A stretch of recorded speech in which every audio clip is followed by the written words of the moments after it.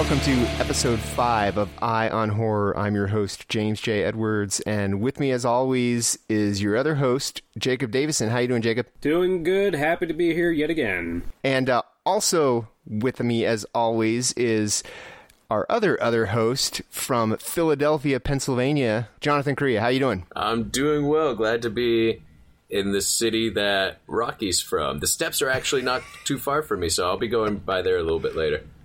I hope you're going to be running up them. I don't run. And then scream, Adrian! Adrian! Seriously, how many people do you think run up those steps a day and think that they're the first to do it? I think everybody does. That's one of the things when I go to places, I don't like to go to touristy spots, as our listeners know with me going to fucking Waco. So Yeah. It's not on any tourist destination list. Real maverick move there, John. But it made for good podcasting, though. Let's get into some news. Lots of cool stuff happening. We are recording this on May the 4th, so May the 4th be with both of you. So if something happens in the week before this posts, we're not ignoring it. It hasn't happened yet. But the big news right now is that Blumhouse and Hulu have teamed up to bring an anthology series. I think it's called Into the Dark, is what I believe it's going to be called, and it's going to be hitting Hulu in October. Yeah, and I'm excited. I'm always down for more anthology TV shows. Lord knows that we need more, especially since we don't have any more Tales from the Crypt right now.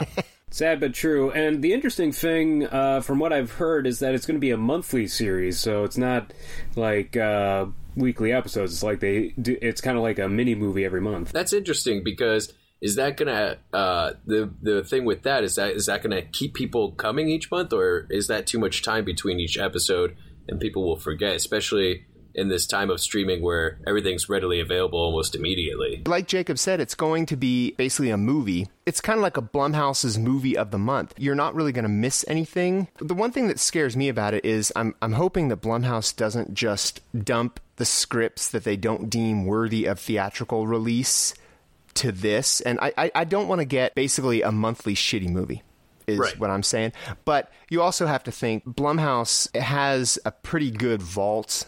This is going to give them an opportunity to produce more stuff that they probably wouldn't if they were going to throw it into theaters. So right. They kind of have the golden touch right now. So hopefully it's going to be a good thing. We'll see in October. I mean, we can't expect them to have like monthly get-outs. There's got to be an occasional Happy Death Day or Truth or Dare in there. But at least what I'm hoping for is something along the lines of Masters of Horror. I'm a huge fan of that show. Mm-hmm. And there were some duds. Of course, there's always duds with some stuff, but they did some like really cool and interesting stuff with it because they treated it like they were making an hour-long movie for each episode. So if they can at least capture that spirit of it, I think we'll get some pretty good stuff out of it. I mean, Masters of Horror gave us Cigarette Burns and Imprint, and both of those are two of my just flat-out favorite horror films. Cigarette Burns was amazing, and Imprint is one of the few horror films to actually make me have a physical reaction. I actually almost puked because of that movie. So yeah, I love that Miike's movie was it was like basically pulled because it was too intense even for Showtime. Yeah, too intense for Showtime. Yeah, too intense for paid premium cable. That's so Miike. It's not even like. Of course, he would make a movie that was too fucked up for the channels that show porn and, you know, massive violence. Too intense for the channel that brought us Dexter. Yeah, indeed. In further television news, let's go with the sad one first. The Tremors television show is no more. It has been canceled before it has even hit the ground, which sucks for fans of Tremors, because we had Kevin Bacon coming back. Yeah. Right. So how could it lose? But as someone who's not a fan of Tremors, like I saw the first one as a teenager, is it really that sad? I mean, we just got a 5th Tremors movie. 6. And they've already had a Tremor... Or 6. Oh, my apologies to Tremors fans out there. We just had a 6th Tremors movie, and we've already had a TV show. So, I don't know. Is there enough Tremors out there? I mean... I was actually looking forward to it. I've been a big fan of the entire series for as long as I can remember. I've seen all of them. And, we did get that TV show in like the early 2000s, but I mean, this is Kevin Bacon returning to the franchise, so I was really interested in seeing what they were going to do. And, I at least want to see the pilot and, to see what they were going for. Somebody even suggested, like, maybe that could be the 7th Tremors movie. Right. Like it was. They don't do it as much nowadays, but they turn pilots into feature-length movies or TV movies. So maybe it's still on the table because all we got so far is just a few pictures of Kevin Bacon and the Cowboy Duds again. But I mean, I'd just be interested in seeing it if they already made it. I think it might have been our pal John Squires who suggested a feature edit on Twitter. Right. Because I think I saw the same tweet you did. Oh, yeah, no, you're right. I think it'll probably depend on how much they have in the can. TV show's done. Let's just streamline this and do an hour and a half. Because, really, do you need any more than an hour and a half of a Tremors movie? No one wants to see a 2.5-hour Tremors movie. Unless it was directed by Paul Thomas Anderson. I would watch the fuck out of that. I would. Starring Daniel Day-Lewis as the Grabozoid. Graboid. See, again, I'm sorry, Tremor fans. I'm going to get so much backlash from all 7 of them.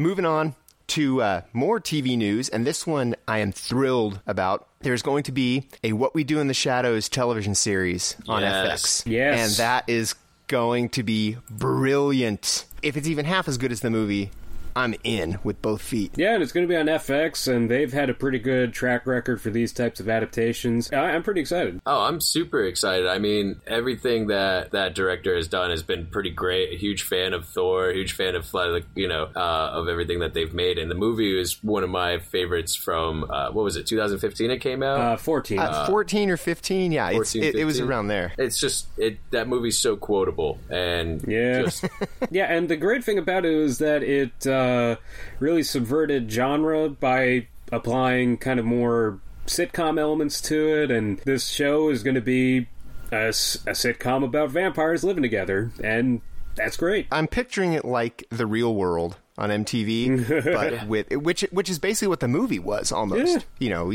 They were people sitting down, and one of my favorite parts of the movie is when one of the guys is sitting down with Peter, the old Nosferatu-like one, and he's talking about how when Peter changed him to a vampire, and he goes, "And we've been best friends ever since." And the look on Peter's face, he just has that grin that he has kind of through the whole movie. Yeah. The whole Nosferatu thing, yeah. Because he's the 2,000-year-old one. The other guys are like 600 years old. Right. And I'm pretty interested because I think this one may be set in America. Yep. I'll be interested in seeing how American vampires live as opposed to the New Zealand vampires that we saw in the movie.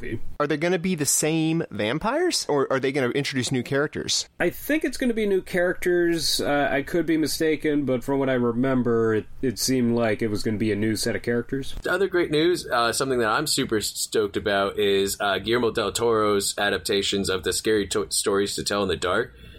Received funding. So for those who possibly may not know what Scary Tales to Tell in the Dark, they were a collection of these like campfire stories that had the greatest illustrations. Like the stories, even when they weren't that good, the illustrations made them terrifying. And they were just, I still have my trilogy, my original copy of the trilogy to this day, but even more exciting is not only is Del Toro producing it, it's being directed from by I'm going to mess up his last name, Andre Ovredel. Sorry, I'm terrible with names, but the director of Troll Hunter and Autopsy of Jane Doe. So I'm really excited to see what they do with that movie. I don't know if the illustrations are going to take a huge play in it. Like if it's animated, that would be cool to see those animated, or just have just callbacks to it with imagery and whatnot. But either way, a newly produced movie by Del Toro is always exciting. And have they said if it's going to be an anthology or if it's just going to be a couple stories or several stories? You know what? I'm not entirely too sure about that. There's very little that has been released about it, like what it's actually going to be about. Now it's casting, but now that they have funding, principal photography should be coming along at any time. You know, I Right. believe it's from our website, the current plot is very vague, but it says that, you know, it follows a group of young teens who must solve the mysteries surrounding sudden and macabre deaths in their small town.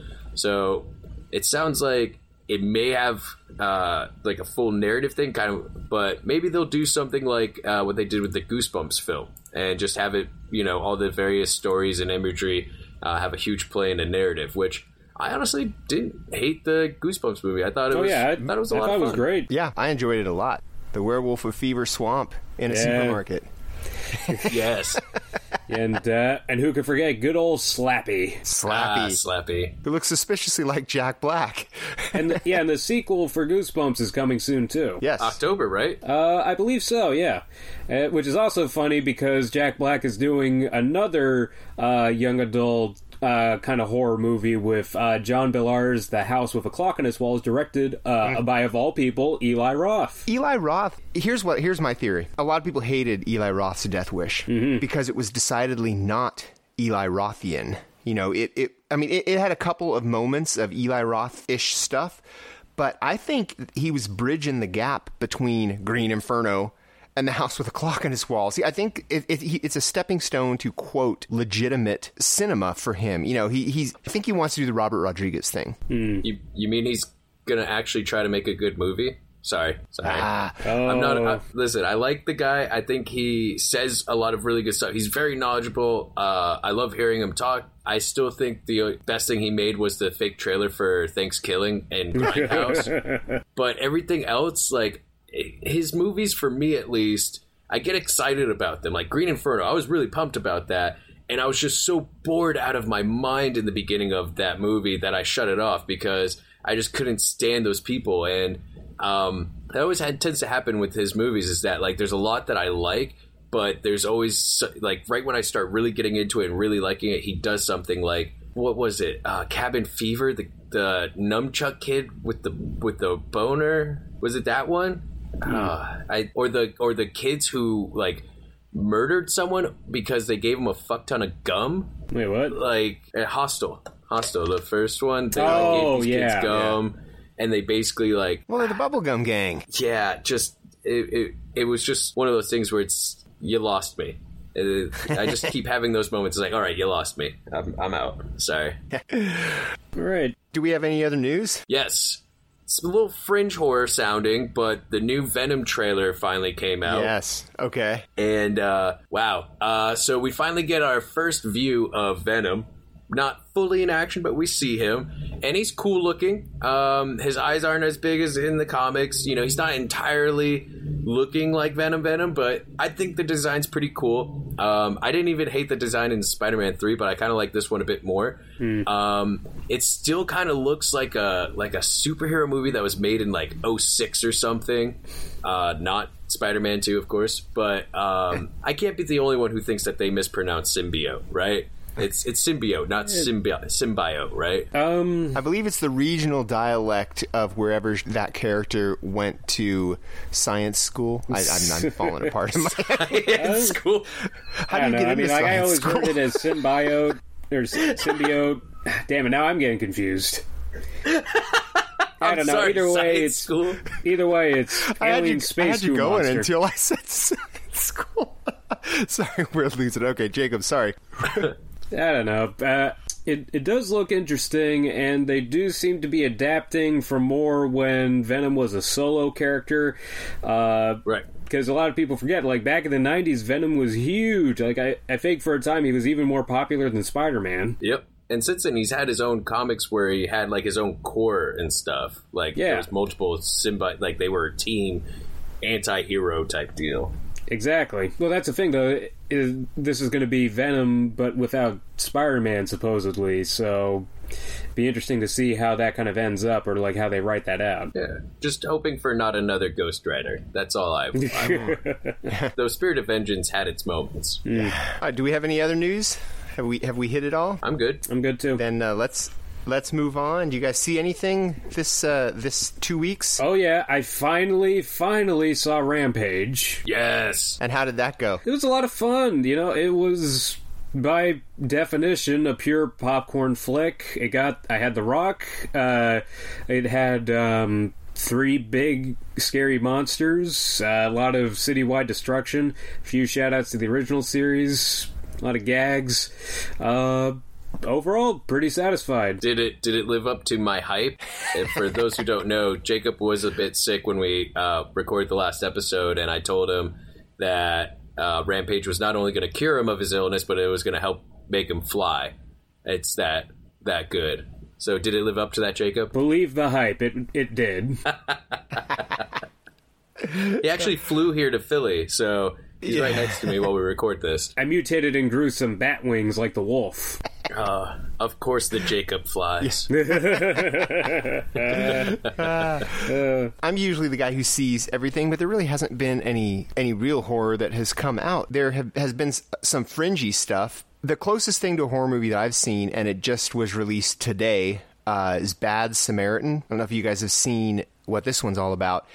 It basically takes a plot point from Eli Roth's Death Wish, where the valets get their victims from the cars that they take, and basically these 2 valets are running a scam where they look up people on people's registrations or in their onboard computers and stuff, and they go to their house, they rob them while they're having dinner. And one of them goes to a house and he finds a girl chained and strapped up, basically a girl who's a prisoner. So the whole movie is like he has to go to the cops and admit that he was breaking into this guy's house. And he has a record and he's from Ireland, so he's afraid he's going to get deported and, all this stuff. But he's like, but I have to save this girl because he couldn't get her out. He was going to come back for her. Anyway, and of course it goes to horrifying places. But it is, it's bloated. But it's got David Tennant in it, right? Yeah, but it's pretty bad. Everything is on the note, and it's funny because when it gets to the final boss battle, the guy, and this is kind of what I mean by it's on the nose, the guy explains his plot like a Bond villain. He's all, and here's what is going to happen, and you can do nothing about it. No, like, oh, are you James? That is a spot on David Tennant impression.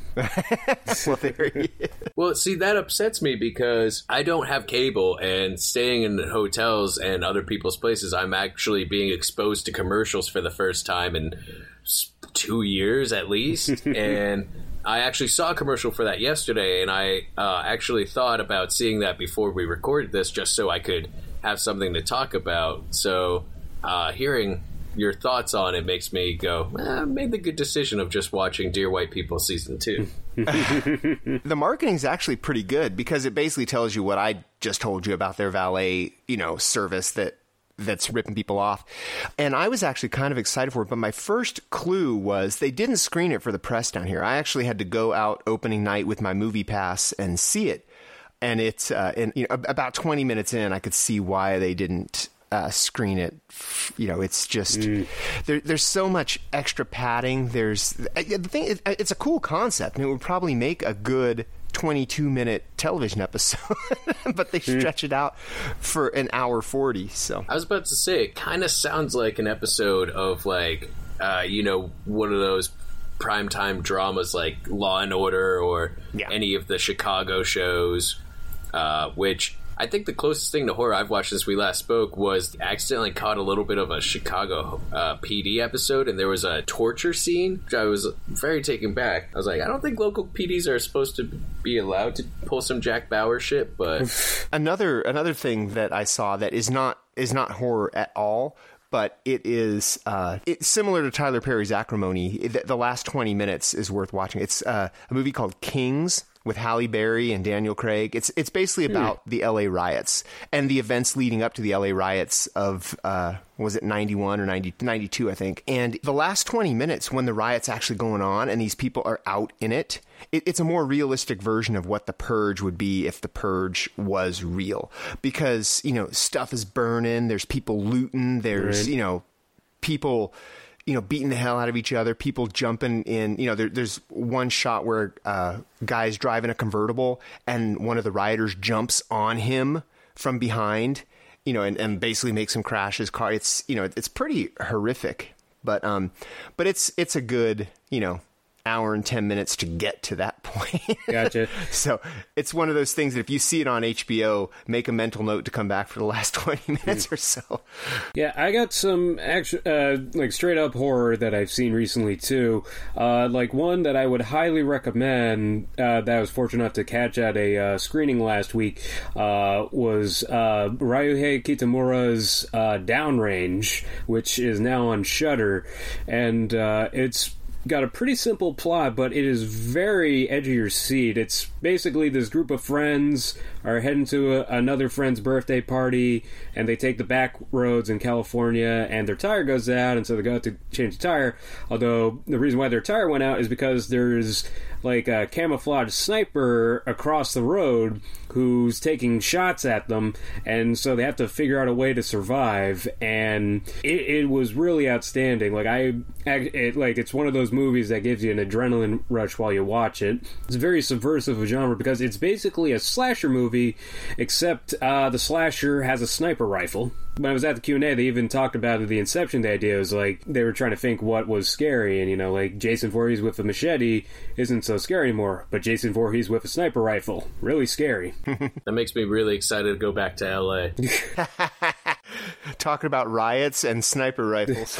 I know, guys. But yeah, so Downrange is on Shudder. Definitely would recommend that. And back on Tremors, I actually caught the sixth one, Cold Day in Hell, also on Netflix. And yeah, it was pretty good. I mean, it was a cool change of concept, like Graboids in the Arctic, and Michael Gross is back, and a couple other surprises here and there.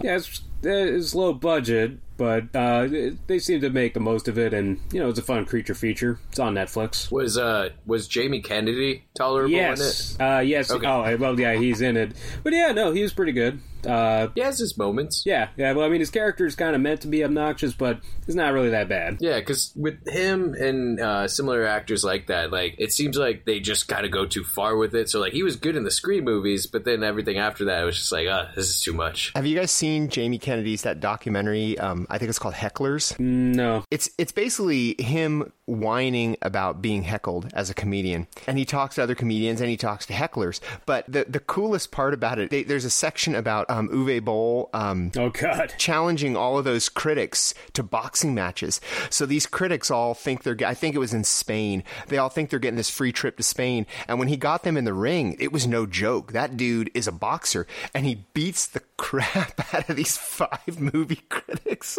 Well, that part I knew about. Yeah. Well, I think it's part of a longer documentary called Raging Bull. Oh god. Yeah, I think they did take that, but it's so lesson to all of you movie critics out there: if Uwe Boll invites you to Spain, don't go. Say that. I just smack talked Eli Roth, and that dude works out. So, although funny you should mention that, because the next challenger for Uwe Boll may be none other than Alex Jones. Like Uwe Boll called Alex Jones out online. I mean, I haven't really checked on the status of this supposed fight, but I would pay good money to see Uwe Boll fight Alex Jones in the ring. I would watch the shit out of that because I don't like either of those men, and it would be great just to see them just duke it out. I thought you were going to say it was Uwe Boll versus whoever, I forget which studio put out Rampage. I was actually thinking that too when he said Uwe Boll's new challenger. I was thinking they were going to send The Rock to fight him. No, God. He's pissed at the studio who made Rampage because he said that it's taking away from his trilogy. Oh, it's Warner Brothers. So Uwe Boll was threatening legal action against Warner Brothers, saying that the movie Rampage, starring The Rock, Dwayne Johnson, was taking away from his trilogy called Rampage, which is utter trash. I think it was back when Netflix had an autoplay feature for like a hot minute, and like I fell asleep during a movie, and I woke up to the middle of the first one, and I watched 2 seconds and was like, ugh, I'm all set. But which I find weird because it's not even Uwe Boll's Rampage is not the first movie to be called Rampage. No. There was one made in the 80s. Yeah. That was scored by Ennio Morricone. So, I mean, and you can't copyright a title. No. So it's a losing case. But if he wants to box about it, I'm pretty sure Rampage would send The Rock. I'd watch the shit out of that too. Yeah, Yeah, I think we'd know who'd win that one. All right, anything else you guys seen, or are we ready to move on? Well, Avengers Infinity War, although I can't really talk about it. No, we cannot talk about that because because Korea hasn't seen it. We'll talk about Infinity War a little bit. It's not really horror, but it's definitely something that we can fanboy out on, and I think people maybe next week. Just leave it at this. It's really good. You should see it. Well, let's move on to subgenre of the bye week. What do you got for us, Jacob? All right. Well, because it's May the 4th, and May the 4th be with you all always, I figured it'd be a great time to talk about space horror. And so, of course, the big one is Alien. You know, that's, I think, the quintessential space horror movie, the classic. But also a big fan of kind of the alien mockbustery type movies like Roger Corman's Galaxy of Terror and William Malone's Creature with the great Klaus Kinski. And yes.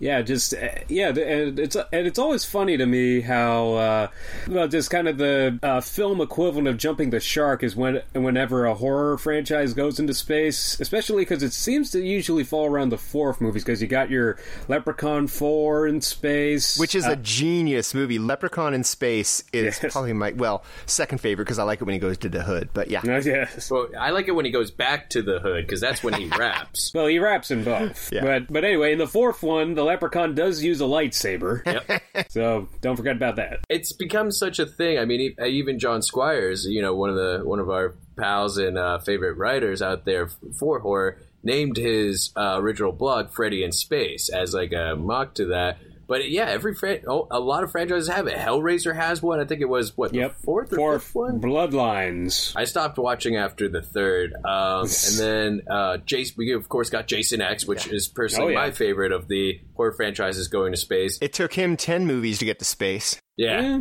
A little longer than most, but I'm still waiting for Jigsaw in Space, just having some space-based, would you like to play a game? If you don't complete this task, you will be sucked out into the vacuum of space through your butthole, What about Ghostface in Space? That's when it gets super meta with, like, having a bunch of, no, don't go, because the alien's going to be in the crate, just like Jamie Kennedy as a cyborg in space. And funny you mentioned Jason X, because I was actually thinking about this, that before, I think it was before Jason X, there was this sketch on Mad TV called Friday Apollo the 13th, where they did a parody of like Apollo 13, but Jason's on the space shuttle and like tries to take out Neil Armstrong. I remember that, yeah. Oh man, that'd be great.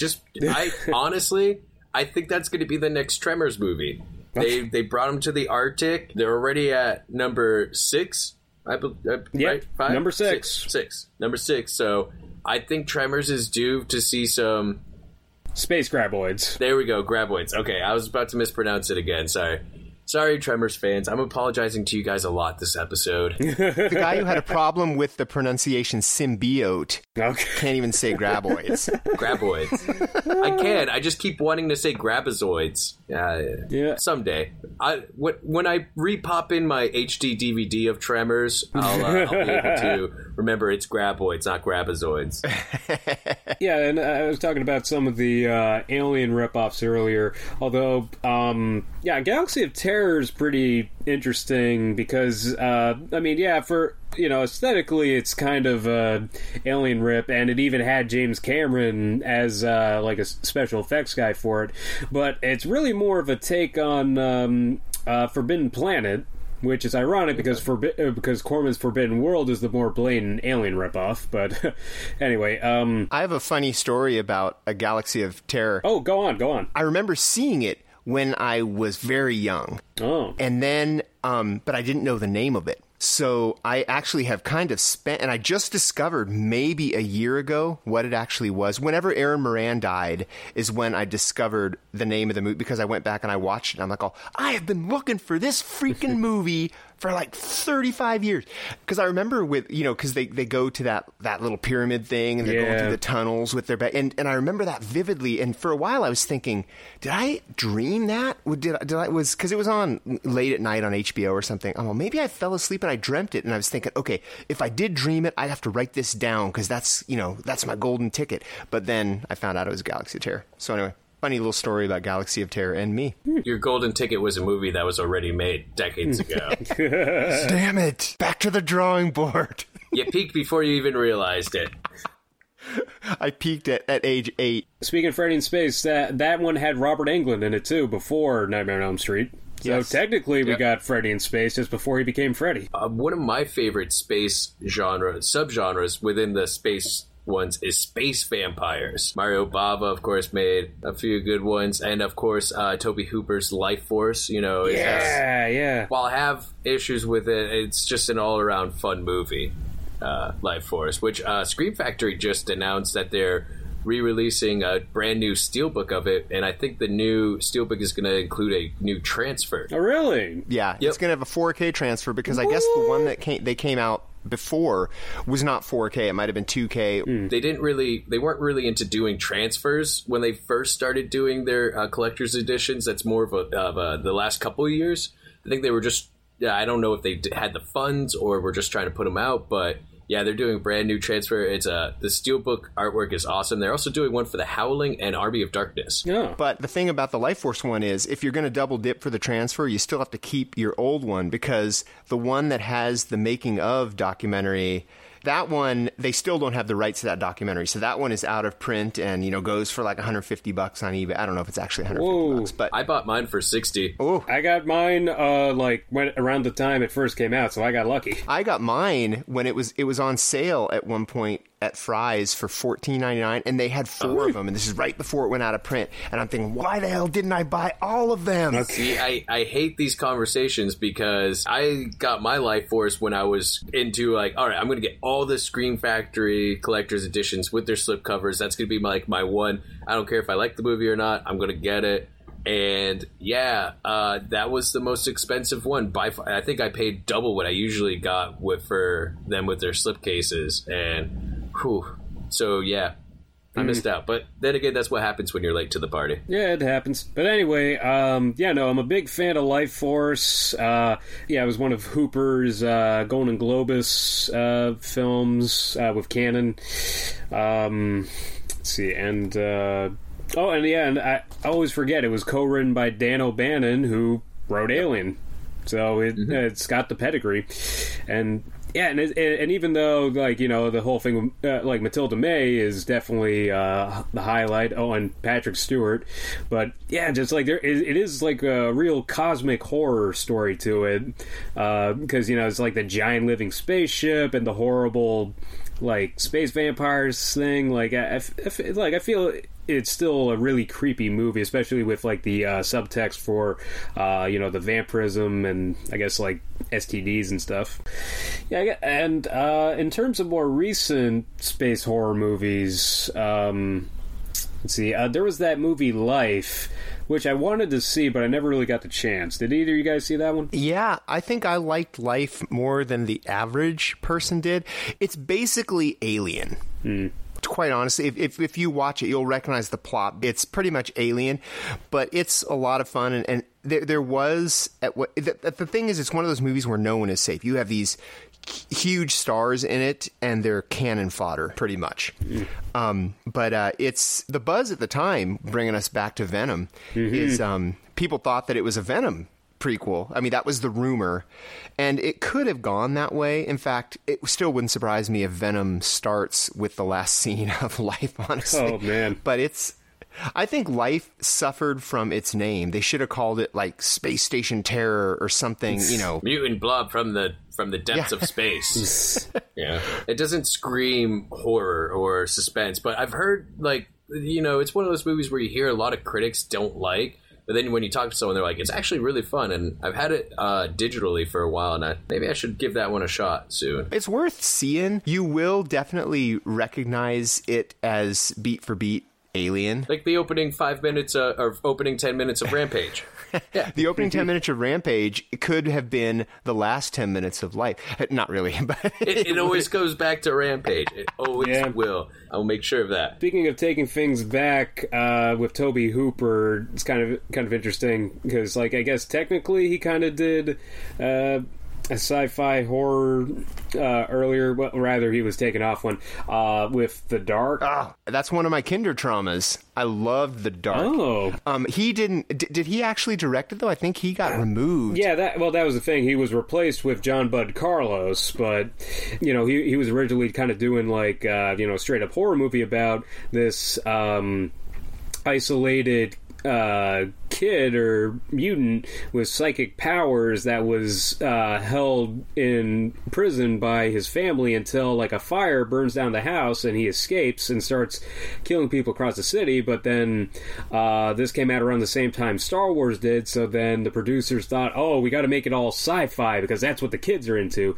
and so they got into conflict with Toby Hooper about it, and they had to kick him off, and they brought in John Carlos, and then they added like all this crazy stuff about like Casey Kasem as a scientist who says the DNA is from like something not of this earth, and they added in all these special effects of instead of people being ripped apart, they're being blown up with lasers for some reason. He's an alien werewolf who shoots lasers from his eyes. Yeah, pretty much. He's like a Frankenstein's monster from space. And for the kids listening, Casey Kasem is known as the voice of Shaggy from Scooby-Doo. The Dark, I remember it was one of those movies when I was a kid, I stumbled upon it just randomly on like HBO or something late at night, and I had to sleep with my parents after watching it because it scared. And when you look back on it in retrospect, you're like, it's not really that scary. But, when you're like a 7-year-old kid, it's pretty scary. I think I actually watched it twice and had to sleep with my parents both times. They're like, oh, again? Well, this is actually a perfect segue into our topic of the week, which is horror movies that legitimately scared us or had a lasting effect on us. One of the things that we wanted to touch upon were movies that scared us as a child, or like a horror movie that really got to us. And it could be from our childhood or from not, but even if it's not horror, just something that like really stuck. So as James was talking about with The Dark, sometimes you catch even just a glimpse or two and you're just like, fuck this noise. I know Poltergeist 3 was that movie when I was a kid. Just that one scene where she's running through the parking lot. I think it's the cousin to the little girl. She's running through the parking lot and just disappears into the ground. Terrified the shit out of me when I was a kid. The first thing I can remember basically scaring the crap out of me, and I must have been probably 3 or 4. It was one of my earliest memories. It was on TV. It was Sesame Street. And what it is there is a segment on Sesame Street with a hand. Have you seen it? You got to be more specific. It's just a hand, and it says, I'm a hand. I can wave. I can count. I can snap my fingers and stuff. And then at one point it says, I can be scary, and it makes a claw. And that it was to the point where whenever I'd be watching, because Sesame Street, they'll recycle their bits.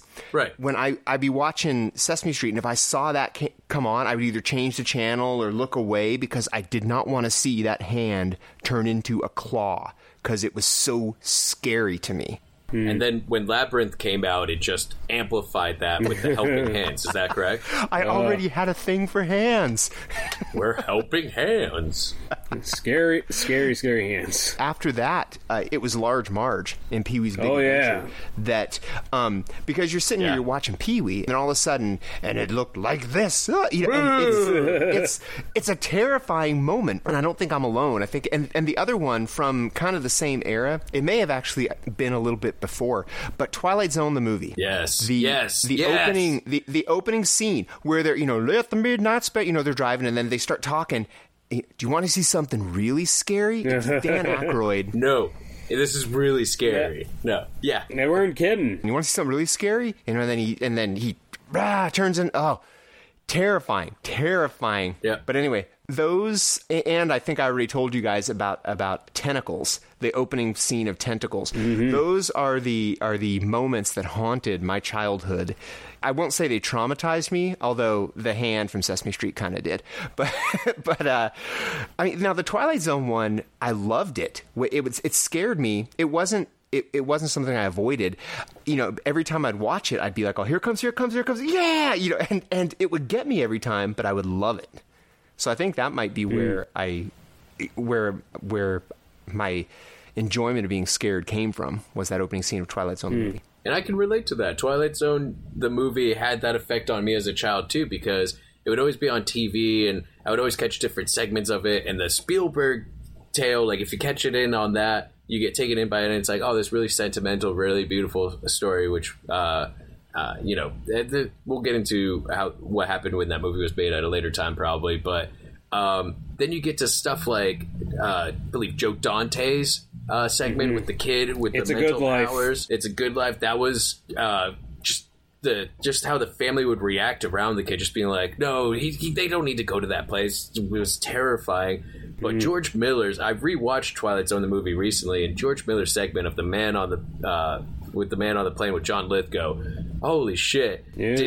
That was like so pure George Miller. Like, it was probably the most George Miller thing that has been made that doesn't have a talking pig or take place in a post-apocalyptic environment, because he just went insane with some of those cuts and some of those techniques. He even threw in the bulging eyes from the first Mad Max into there, and I was blown away. One of my favorite TV bits from the last 20, it might have even been longer than 20 years ago, but did you guys watch Third Rock from the Sun with John Lithgow on it? Yeah. Well, William Shatner played the big head, and at the end of one of the episodes, once they kind of made a joke about it. He, the big head arrives by plane. Yeah, they're picking him up at the airport, and John Lithgow asks him, "So how was your flight?" And William Shatner goes, "Not good. I kept looking out the window and seeing something on the wing of the plane." And Lithgow goes, "The same thing happened to me a couple years ago." Those are the two guys who have played that part. That's an amazing callback.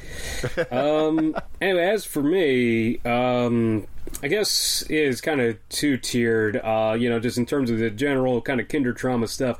Like, I was terrified of witches as a child because I think basically in the childhood food train, witches are the natural predators of children, so naturally I was afraid of witches. The Wicked Witch of the West from Wizard of Oz scared the crap out of me as a kid. Well, also you're from New England, so that's just naturally in our blood to be terrified of witches. Oh yeah, you stay out of the woods. And and plus, I was only 10 when the Blair Witch Project came out, so witches were really scary during my youth, on many levels. And also, same to you guys, I caught something when I was way too young to have seen it. Hellbound Hellraiser 2, I think I must have watched it on the Sci-Fi Channel or something when I was 5, and it scared the living hell out of me, and I had to sleep in my parents' bedroom for a while and try and deal with that. It was that Dr. Channard guy, not Pinhead, who scared me. He had the snake hands, and he was attached to that giant demon tendril thing, and he'd I recommend amputation, and just that booming voice, just really freaked me out as a kid. And I think the other big one too, I caught Chuck Russell's The Blob on TV when I was fairly young, and that bit where it sucks that guy down the drain really freaked me out, because then I was afraid that the blob would try and get me while I was in the bath or while I'm brushing my teeth and suck me down the drain. That'd mess you up. What about more modern stuff that has really affected you like that, away from kids? What has what has messed you up as an adult? What movies? Oh, I got an easy answer to that one. Panos Cosmatos' Beyond the Black Rainbow. Even before I saw the actual movie, the trailer alone was really disturbed me. It was that crazy tech score and just undiscernible story, and just the aesthetic, just everything about it really messed with me. And when I finally did get the chance to see it at the Brattle Theater in Harvard Square, me and my friends decided to go check it out. We just figured it'd be kind of a crazy sci-fi horror movie. But also the other factor here was that I had a head cold at the time, so I was on cold medicine, so I was in kind of an altered state myself, and we sat front row center, and it was just a total mind melter, and it really messed with my head. And it was such a genuinely terrifying movie too. Like the scene where Elena, the psychic girl, is like escaping and she runs into that horrible straitjacketed mutant. Like when it roars at her, like a woman in the audience behind me actually screamed and fell out of her seat. Swear to God. And there's something about it. It's just, like it's kind of because it has kind of that Rorschach test plot where like you kind of have to fill in the blanks with your own imagination, and the stuff you come up with is very disturbing. And yeah, just it is still probably one of the scariest movies to me of the 2010s. It just really got to me at a very deep level. For me, definitely as a kid, there's two movies that truly stand out. The first, and this wasn't even a kid, I was a teenager, so I was very much so into my I'm watching horror non-stop phase. And it was funny because like it was around that time that my folks were saying like, oh, our son watches a lot of bloody movies where people are getting murdered a lot. Is there something wrong with him? Maybe, every parent of a horror fan reaches that point at some point. But it was funny because the movie that terrified me the most, as a teenager at least, was Legend of Hell House, which is very subtle with it. And that's what got me, was it's a haunted house movie where a lot of the stuff was noises from afar, noises from another room. And I grew up in a log house in the woods where it gets real quiet at night to the point where even if your windows aren't open, you can hear stuff going on in the woods. And in New Hampshire, we have Fisher cats. And those things sound like screaming babies at night. So when you hear a Fisher, it's kind of terrifying. So just the little things of like, is there like you just hear a noise and it's like, whoa, is that the house settling or is that someone in the house? Because you don't know. Anyone could be wandering through the woods. So Legend of Hell House fucked me up real bad as a teenager. But I would say the movie that terrified me the most, and it did for a good portion of my life, and it stems from childhood, is Ghost. I have been wanting to hear this story. Let's do it. Yes, do go on. So, as you all know, the most I don't know if everyone knows. I actually did write an article about this. It was one of my first iHorror articles about how Ghost was the most terrifying movie for me. Ghost, for those who don't know, is I think it was early 90s, late 80s romance movie starring Demi Moore, Whoopi Goldberg, and my personal hero, Patrick Swayze.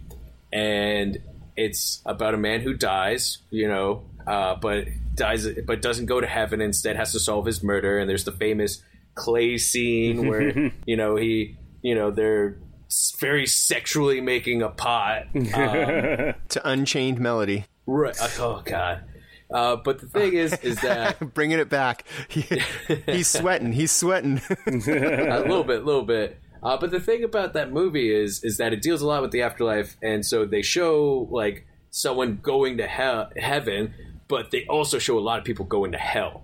And when people go to hell, it fucked me up as a child, because when a bad guy dies, they stand over their body and they always look really shocked. And then you start hearing these noises where it sounds like you hear goats go and like a bunch of like drum beat, and it's just like these really terrifying noises as these shadows just drag them off into the dark. And the first time I watched Ghost as a child, I was actually in Catholic school being taught by nuns. Okay. And let me tell you something. Nuns love telling children, like old school nuns love telling children they're going to go to hell.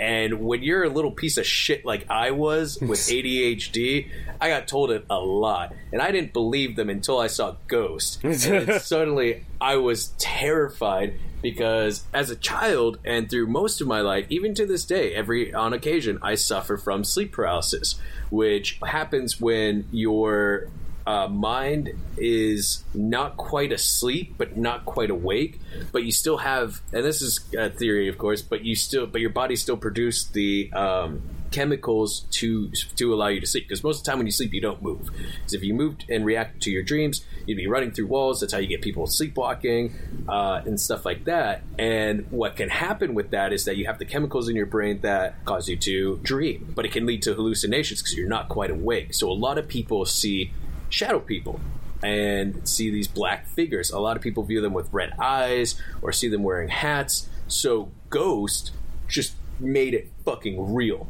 It not only made it real, it amplified it, because it would just happen occasionally and I would just mark it off as a nightmare. But between a fucking Patrick Swayze movie and these nuns, it suddenly all became all too real. And most of my childhood, and again, to this day, it terrifies the shit out of me. Nowadays, I know that I can wake up, but man, when you're in that moment, it's terrifying, which also leads to the most terrifying movie I've seen recently, which was a documentary about sleep paralysis. I remember watching this movie when I was working at a record store. I was in the back of it was Amoeba. It's called The Nightmare. If you haven't seen it, it's honestly the most terrifying thing I've seen. And I was in the back of this record store switching cases on CDs. Very mindless work, so I'd always watch something. And I decided to watch this documentary about sleep paralysis. And what I witnessed was an hour and a half of other people recounting their tales of this thing that terrified me my entire life. And I knew other people, I looked into it a little bit. I knew other people suffered from it, but holy shit, just them talking about it. I remember stopping, switching out CD cases, and just trembling and just being filled with. I ended up going for my cigarette break early and was just sitting there trembling. One of my coworkers came out and I was like, I don't know. I feel like I'm a child again. I'm terrified. And it wasn't even that I was even had one of those episodes recently, but I remember that night going to bed and trying to stay up as late as possible because I just did not want to have an episode induced because of this documentary. So, well, the thing about the Nightmare is also it's done by Rodney Asher, I think, who did Room 237. Mm-hmm. So it's not your typical just documentary, talking head documentary. He's got the people who are talking about their waking nightmares, and then what you're seeing is basically a dramatization of it. So I can see how that would be triggering to somebody who has lived through it, because it's not just, it's not just like a, that's incredible, in search of kind of sterile documentary thing. I mean, it's an emotional pull. Well, it's not even the fact that they would dramatize it. It was the fact that the cameras would move away from the person talking. They would show the crew. They would show while this is going on that the shadow man, as they kept referring to them, is just outside of it. And it was stuff like that just even talking about it right now, I'm shaking a little bit. Fuck that. It's a great movie. It's honestly a fantastic film. Holy shit, is it well made? But god damn, did it terrify me as a mid-20s person. Yeah, sorry, I'm stuttering now because of it. Just thinking about it. You're talking about when you were talking about ghosts and hell and all that stuff, it made me remember another one from my childhood that really got me. Another moment more like it. Do you guys remember The Black Hole? Disney's The Black Hole? Yeah. And you know how they end up basically at the end when they go into the black hole, they kind of end up in hell. Yeah. But even before that, where the part where the crew of the Palomino figure out what happened, one of them pulls off the face off of what they think is just a robot, and it's like an actual person in there that Reinhardt, when it becomes clear that he took the crew from his ship and turned them into these mindless zombies to do his bidding, that just the face of the one that he pulled off really got to me when I was little as well. The more current movies that have scared me, I think I already went over it during our introduction episode. Event Horizon scared the living hell out of me, and that was mainly because I didn't know a thing about it when I saw it, and that's actually something I've chased since then. I generally don't like to see trailers. I have been literally plugging my ears and closing my eyes whenever the Heredity trailer comes on in a theater because I don't want to see a frame of that movie, and I think it stems from the rush of having the crap scared out of me by Event Horizon. But even more than that, it's not so much scary as it just disturbed me, kind of probably how Nightmare got to Korea. There's this movie from a few years ago called Megan is Missing. Did you guys see it? I heard about it. It's kind of like a fake documentary, found footage kind of thing, and it's basically, the title says it all. It's about a girl named Megan who, well, first her friend gets kidnapped, and then she gets kidnapped. About these two girls that get kidnapped. And she gets given a gift of a of a video camera. So she's videotaping everything that, happens. And then it's also interspliced with like reenactment footage and news reports and all the stuff of the disappearance. And the last 20 minutes is just one unbroken shot, because when she gets abducted, the guy also gets her video camera. And they find the video camera, they, meaning the authorities, find the video camera in like a trash can. So they play back the tape that's in it, in this documentary, supposedly the last 20 minutes. And it's essentially this little girl begging this dude for her life. And it is gut-wrenching. It really does. And I don't even have kids. I can only imagine what it would have been like watching that if I had a little girl. It really, it made me feel dirty, but it also, I couldn't get out of my head for like 2 weeks. I was like, what the hell did I just watch? And of course I've watched it again since then, because it's, once you know what's coming, it's more of a rush. But the first time, it was just so, it messed me up. No, I'm with you. Like, I had a similar experience with Frank Darabont's The Mist. Like, yeah, that one still gets me. Definitely the first time, far more than any rewatches. Like, that was the thing. That movie was so powerful the first time around, it took me years before I could rewatch it. I mean, it still holds up. Have you rewatched it with the black and white version, though? It's really good. Haven't done the black and white version, but I would definitely like to try that someday. Oh yeah, it still holds all its punches, but it comes off as more of like a 50s monster movie type. And the cool thing about The Mist is they actually shot it so that when it did go to black and white, before re-releasing stuff in black and white got cool, they, like, much like Mad Max, they shot it like lighting wise for black and white, but just did it in color, and it looks really, really good. Yeah, no, I've been meaning to check out that version. Like, maybe I'll pick up the Blu-ray someday. But yeah, no, that one still gets to me. And yeah, I'm not sure necessarily if, I mean, it's definitely a scary movie, but I feel like it's more of a disturbing movie because it's also one of those types of stories where the humans are the worst monsters. Although I will say, is it cool if I do a spoiler from the movie since it's like 11 years old, or... The Mist? Yeah, if you haven't seen The Mist, we're spoiling everything. I spoiled the last 20 minutes of Megan is Missing. I'm spoiling The Mist here.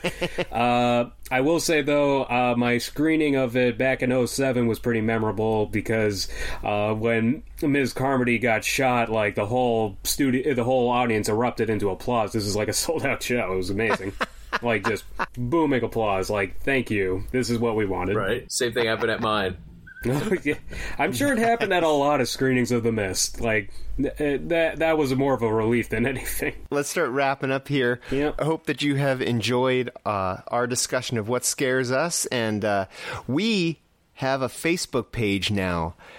So look up Eye on Horror and go like our Facebook page and let us know what scares you, because we would like to know, actually. Give us recommendations of stuff that could scare us, too. Yes. Yeah, we'd love to hear from the fans. So we made the Facebook group to be a bit more interactive, so we're going to be posting on there a bit more, and we're going to be asking questions. Who knows, maybe you might be inspiring a future episode. I know this week's episode was inspired by, as we jokingly call our number 2 fan, Lindsay Gant, who said that we should talk about Ghost. Because well, I think Jacob and I both wanted to hear that story since you alluded to it anyway. So right, no, she said that too. She said, since we mentioned it in a previous episode, she's like, you got to do that. You got to do it now more than later. So yeah. Well, if she's our number 2 fan, who's number 1? Oh, number 1 is Timothy Rawls, editor-in-chief of iHorror. Yeah, and speaking of iHorror, actually, we got to give this a shout out. The iHorror Awards are open for business. So head on over to ihorror.com and vote for your favorites. See, you can watch the videos to see the nominees. I don't think there's anywhere where you can see the nominees without starting to vote, like see them in a list, but so you're going to vote anyway. Yeah. So go on over there. You have a chance to help decide who gets the statue. And the really cool statue. Yes, it's a great statue. The statue's so cool. I hope to one day win one. Yeah, makes me want to make a movie just so I can have one of those. Make a good movie. As always, our theme song is DMP, Death Metal Pope. Our artwork is Chris Fisher. And of course, we wouldn't be here without Anthony Pernica, CEO of iHorror. Thank you, sir, for giving us time for us to talk about our childhood traumatizing moments. Thanks, Anthony. And follow us on Twitter. I am at Cinema Firite. That's like verite, but Firite. And Jacob is... I'm at Jacob Davison _. That's at JACOBDAVISON _ And be sure to check out the iHorror Twitter handle, which is just at iHorror News. And I'm, of course, Jonathan Correa. My handle is Korean Barbecue, spelled CORREIANBBQ. Or you can get a hold of any of us at our new Facebook page. The Eye on Horror Facebook page. So come on over there. It's only got like 40 likes right now, so you can say that you were in on the ground floor if you head over there right now and like it. So that's going to do it for this episode. Hope you enjoyed it as much as we did. I'm James J. Edwards. I'm Jacob Davison. And I'm Jonathan Correa. Keep your eye on horror.